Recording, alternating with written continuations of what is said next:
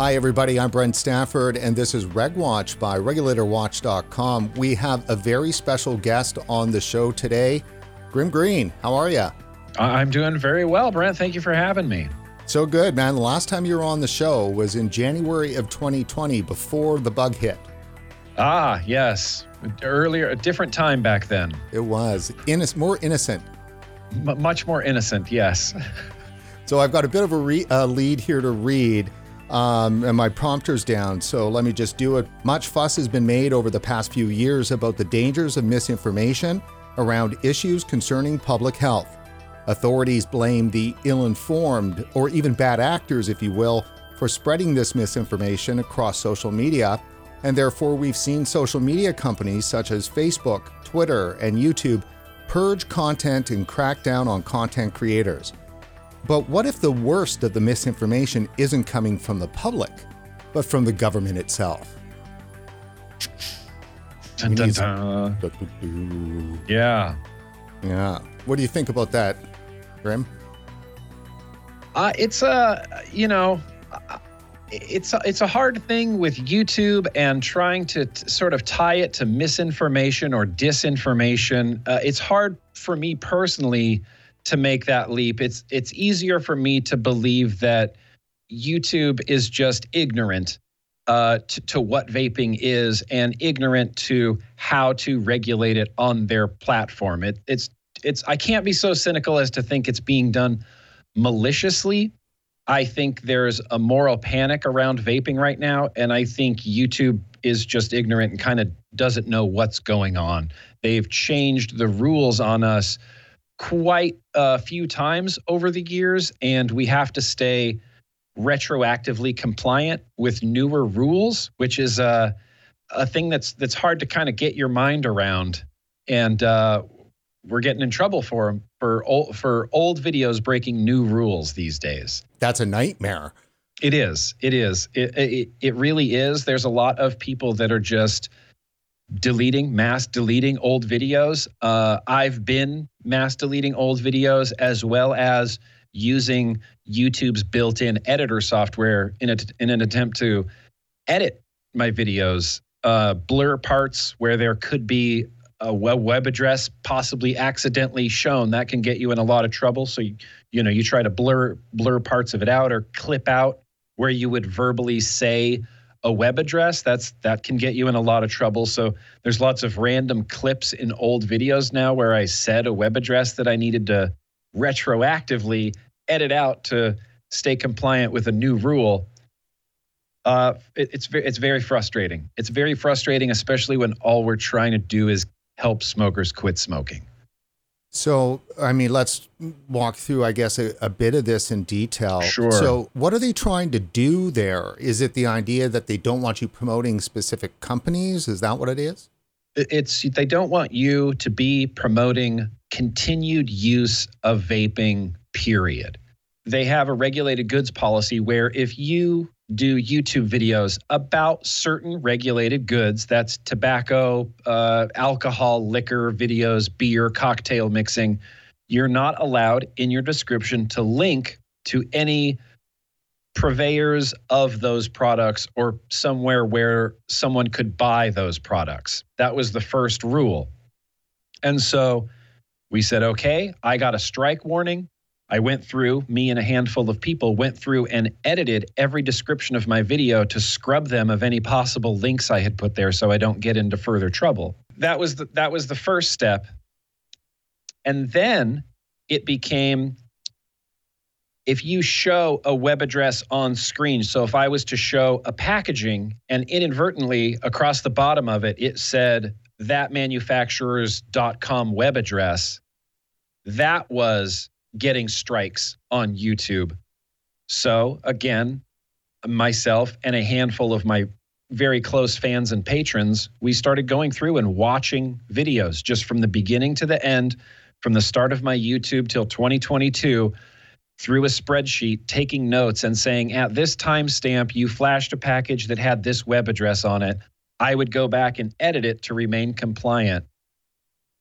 It's a enormous undertaking just to try to salvage my last 13 years of work on YouTube. Now, just to give some perspective to folks, you've got almost 400,000 subscribers to your channel and 83 million total lifetime views. So that's a lot of coverage.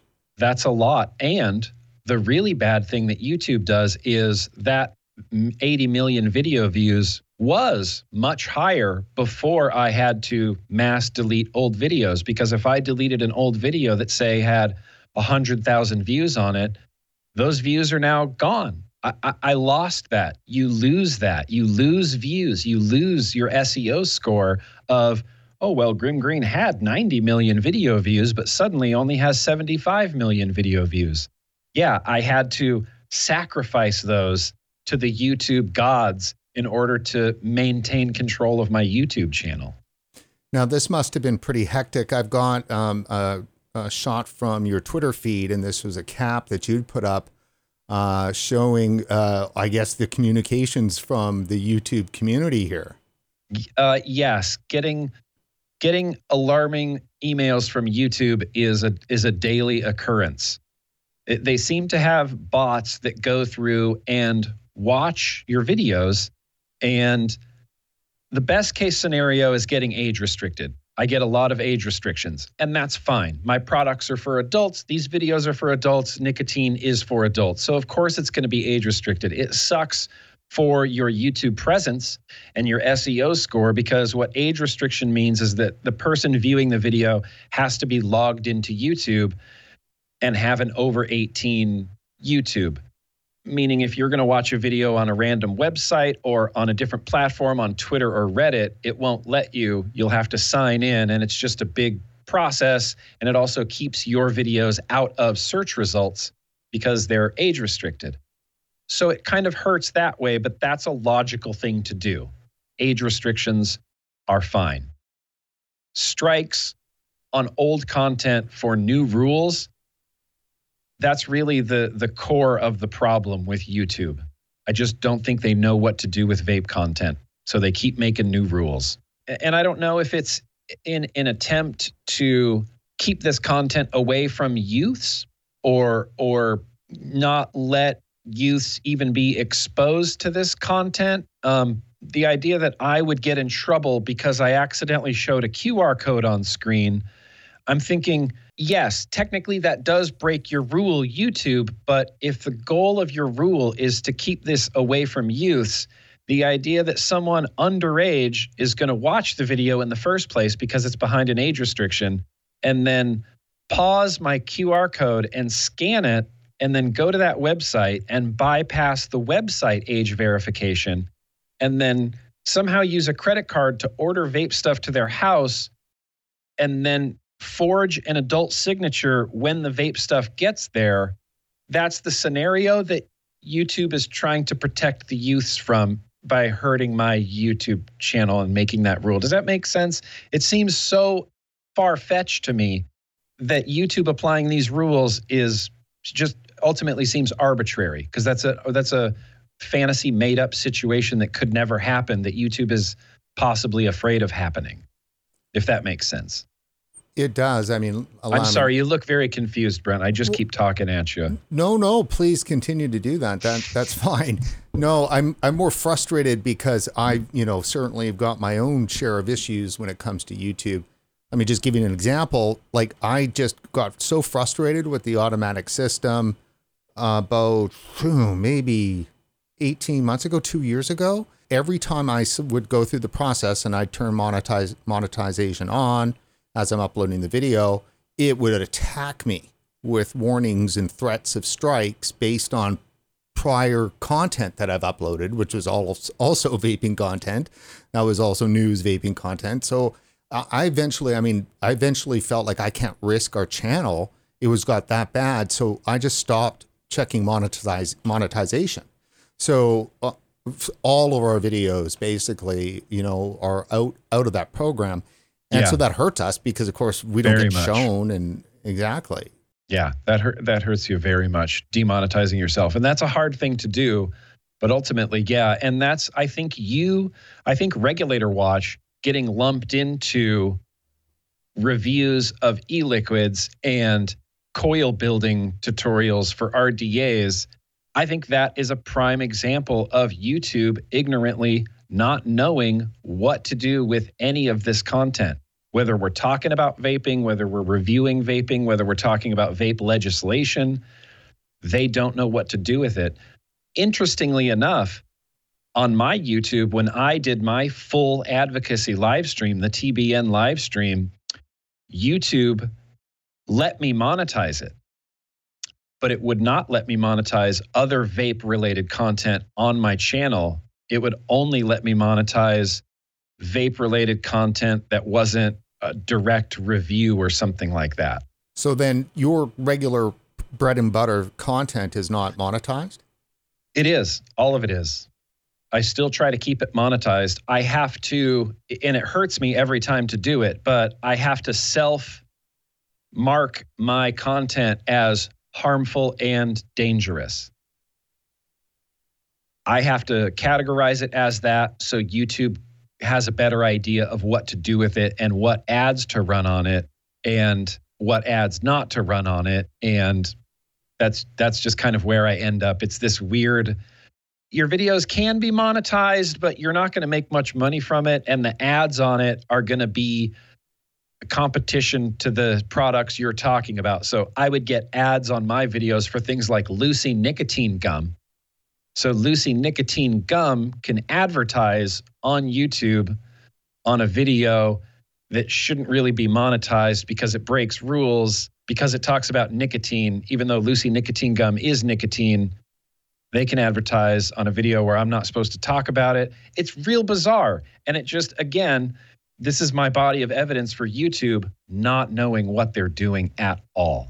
You can monetize your videos, and there's a system that I have where I'll monetize my video, I'll mark it as harmful and dangerous, and then YouTube will age restrict it and then put some ads on it. But I don't see a big chunk of those ads, of that ad revenue, because it's harmful and dangerous. It's a nice little system that YouTube has. But if you mark your video as, if you age gate yourself, you don't have the ability to monetize it.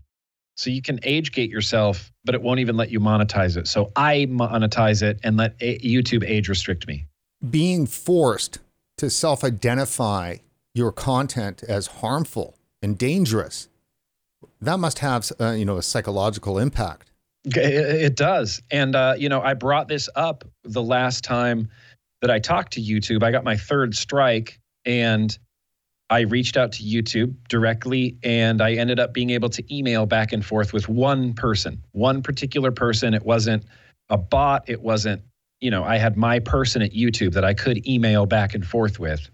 And we emailed back and forth. We got to the bottom of why this was happening, and they said they decided not to terminate my YouTube. And I said, thank you very much. I'm very grateful for that. And they, a strike got removed. It was a whole big process. And throughout that process, YouTube was very communicative, very direct, and we got to the bottom of it, and they were very helpful. And so I'm thankful that YouTube decided to spare my channel.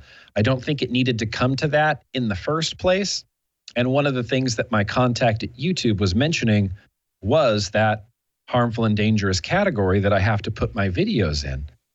And I said, if we really want to go down this road, vaping is neither of those things, and I provided a little of my own commentary, and I provided some links to and some science and some articles about vaping as harm reduction, the 95% figure, the 2022 Public Health England vaping evidence update that they did. And this is the 8th one that says that, yes, clearly, after 8 years of doing these, it's still at least 95% less harmful.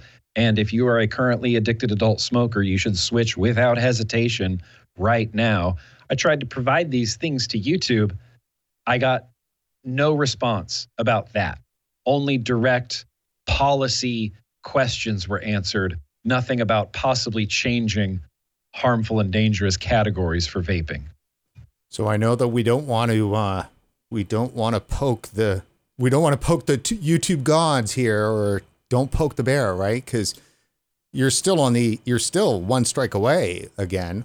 Correct. I'm still one strike away. One strike got resolved, and the strike that got resolved was in actuality about 13 strikes, all sort of nestled under one strike, which again is part of my body of evidence that YouTube doesn't know what they're doing, because it was almost comical the way it happened in August. Was I got a second strike and I thought, oh, great. And then I got another strike and another strike and another and another and another and another. And they just kept happening. And I thought, well, this is comical at this point. My YouTube should be gone. It wasn't gone. I reached out to YouTube again and had a conversation with another person, and they were explaining to me that the strikes that I received for the same issue, because they happened while I was in YouTube jail, they all got nested under one strike. And I thought, are you just making this up as you go along at this point? I don't understand why 13 strikes, but sure, I'm not going to poke the bear. I'm thankful that YouTube did that. So that's what actually got removed, was about 14 strikes. So now I'm back to 2. A part of me thinks that YouTube does know what they're doing as an organic whole, because it's participating in what I see as a much larger system to control conversation and people's thoughts and access and all that. Now, I'm not going to get all right-wing conspiracy theorist here, but I'm going to use an analogy that some people should totally get. It's called the battered woman syndrome.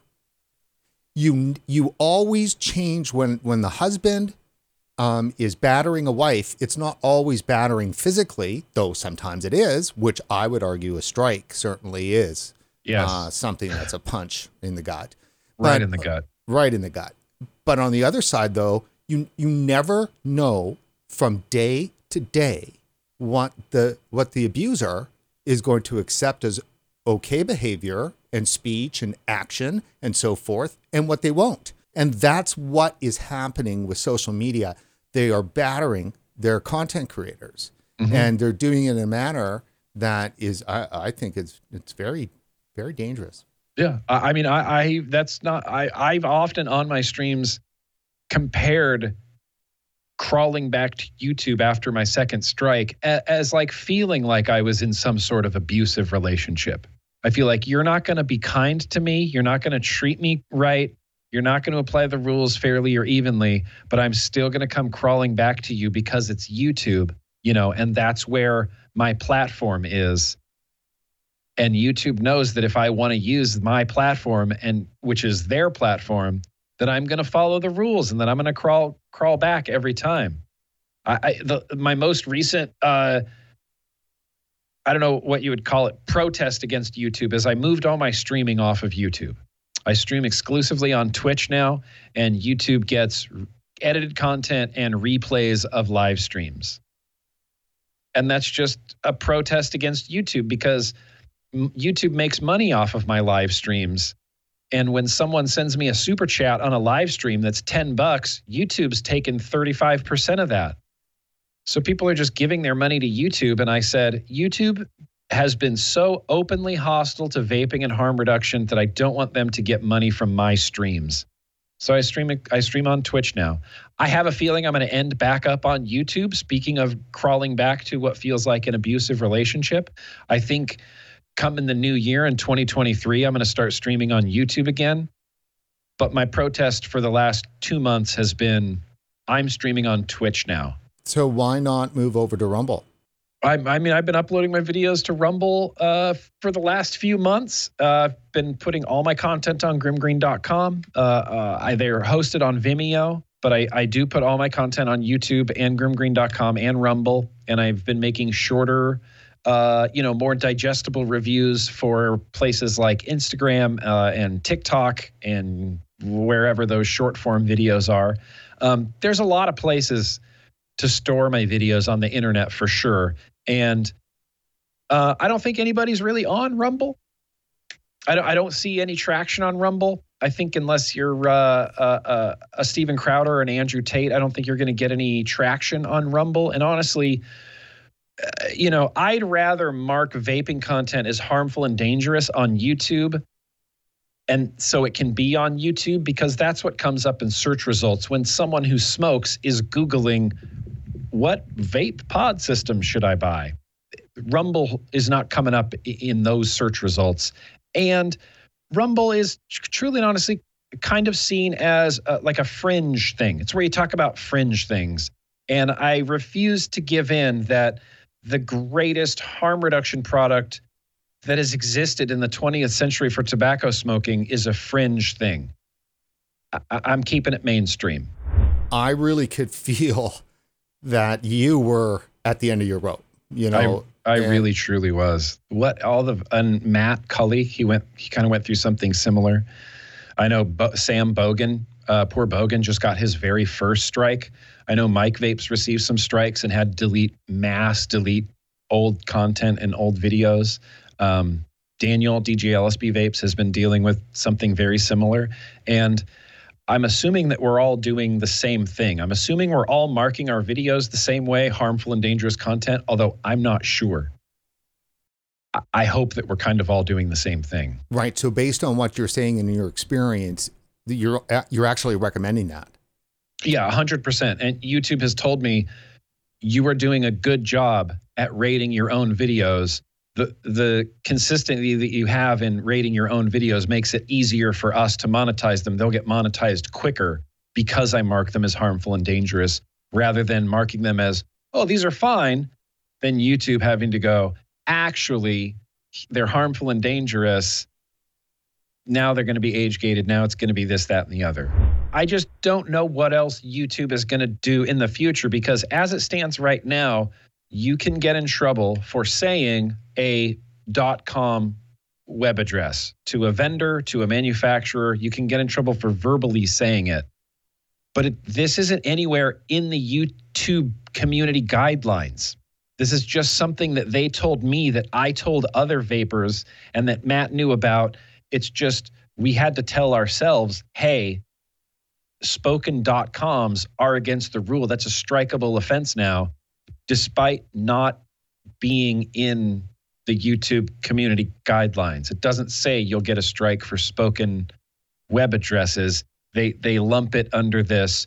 Are you encouraging someone continued use? The way that I speak now in reviews is different than the way that I used to. I used to use very you language. I would say, you're going to have to fill it up this way. You're going to have to do this. You're going to have to do this.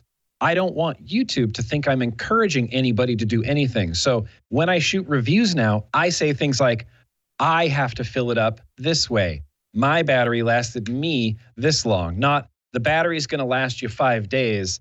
I have to change the way I review, because I don't want YouTube to think I'm encouraging people, because that's a big part of the regulated goods and harmful, dangerous acts, is encouraging continued use of something that's harmful and dangerous. There was quite a bit of response from your viewers and the people out there that, follow vaping. Tell us about that. It was honestly, I think the one thing that spared my YouTube, I think, was that Twitter thread, because it got such a big response, and because so many people got in there and started tweeting and started canceling their YouTube Red accounts. And they got really loud and really active and very upset with YouTube, like I was upset with YouTube. And it was because of that thread that YouTube creators sent me an email and said, hi, my name is so-and-so. You can talk to me directly. Let's get to the bottom of this. I've got an internal investigation team with me. They're going to be doing the X, Y, and Z and looking through your content. And I thought, great, this is exactly what I wanted.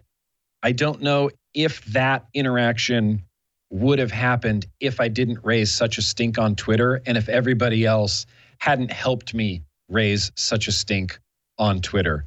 But the thread's out there, and I just laid out my whole case. And it's really great that you get an opportunity at least to thank everybody, not just through here, but I know that you've done that through your Twitter.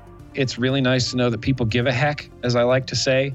And I can't even tell you how much I value my Patreon and the handful of people within my Patreon who have been helping me for the last few months go through and, like I said, literally watch every video. And we have a huge multi-page spreadsheet in a Google Doc where every video, thousands of plus videos are all cataloged. They've been watched, they've been checked, they've been edited. There's timestamps. We mark them yes, no. There's a red, green, yellow system. It's a big deal. And they're just doing this as volunteers out of the kindness of their own heart because they want to help save my YouTube. Things like that, it blows my mind. You know, it frightens me, the awful truth of how sweet life can be and how helpful people can be. It gives new meaning to #GrimArmy. It really, really, truly, truly very does. I've never been more thankful for #GrimArmy in my life. It might have literally salvaged my YouTube channel.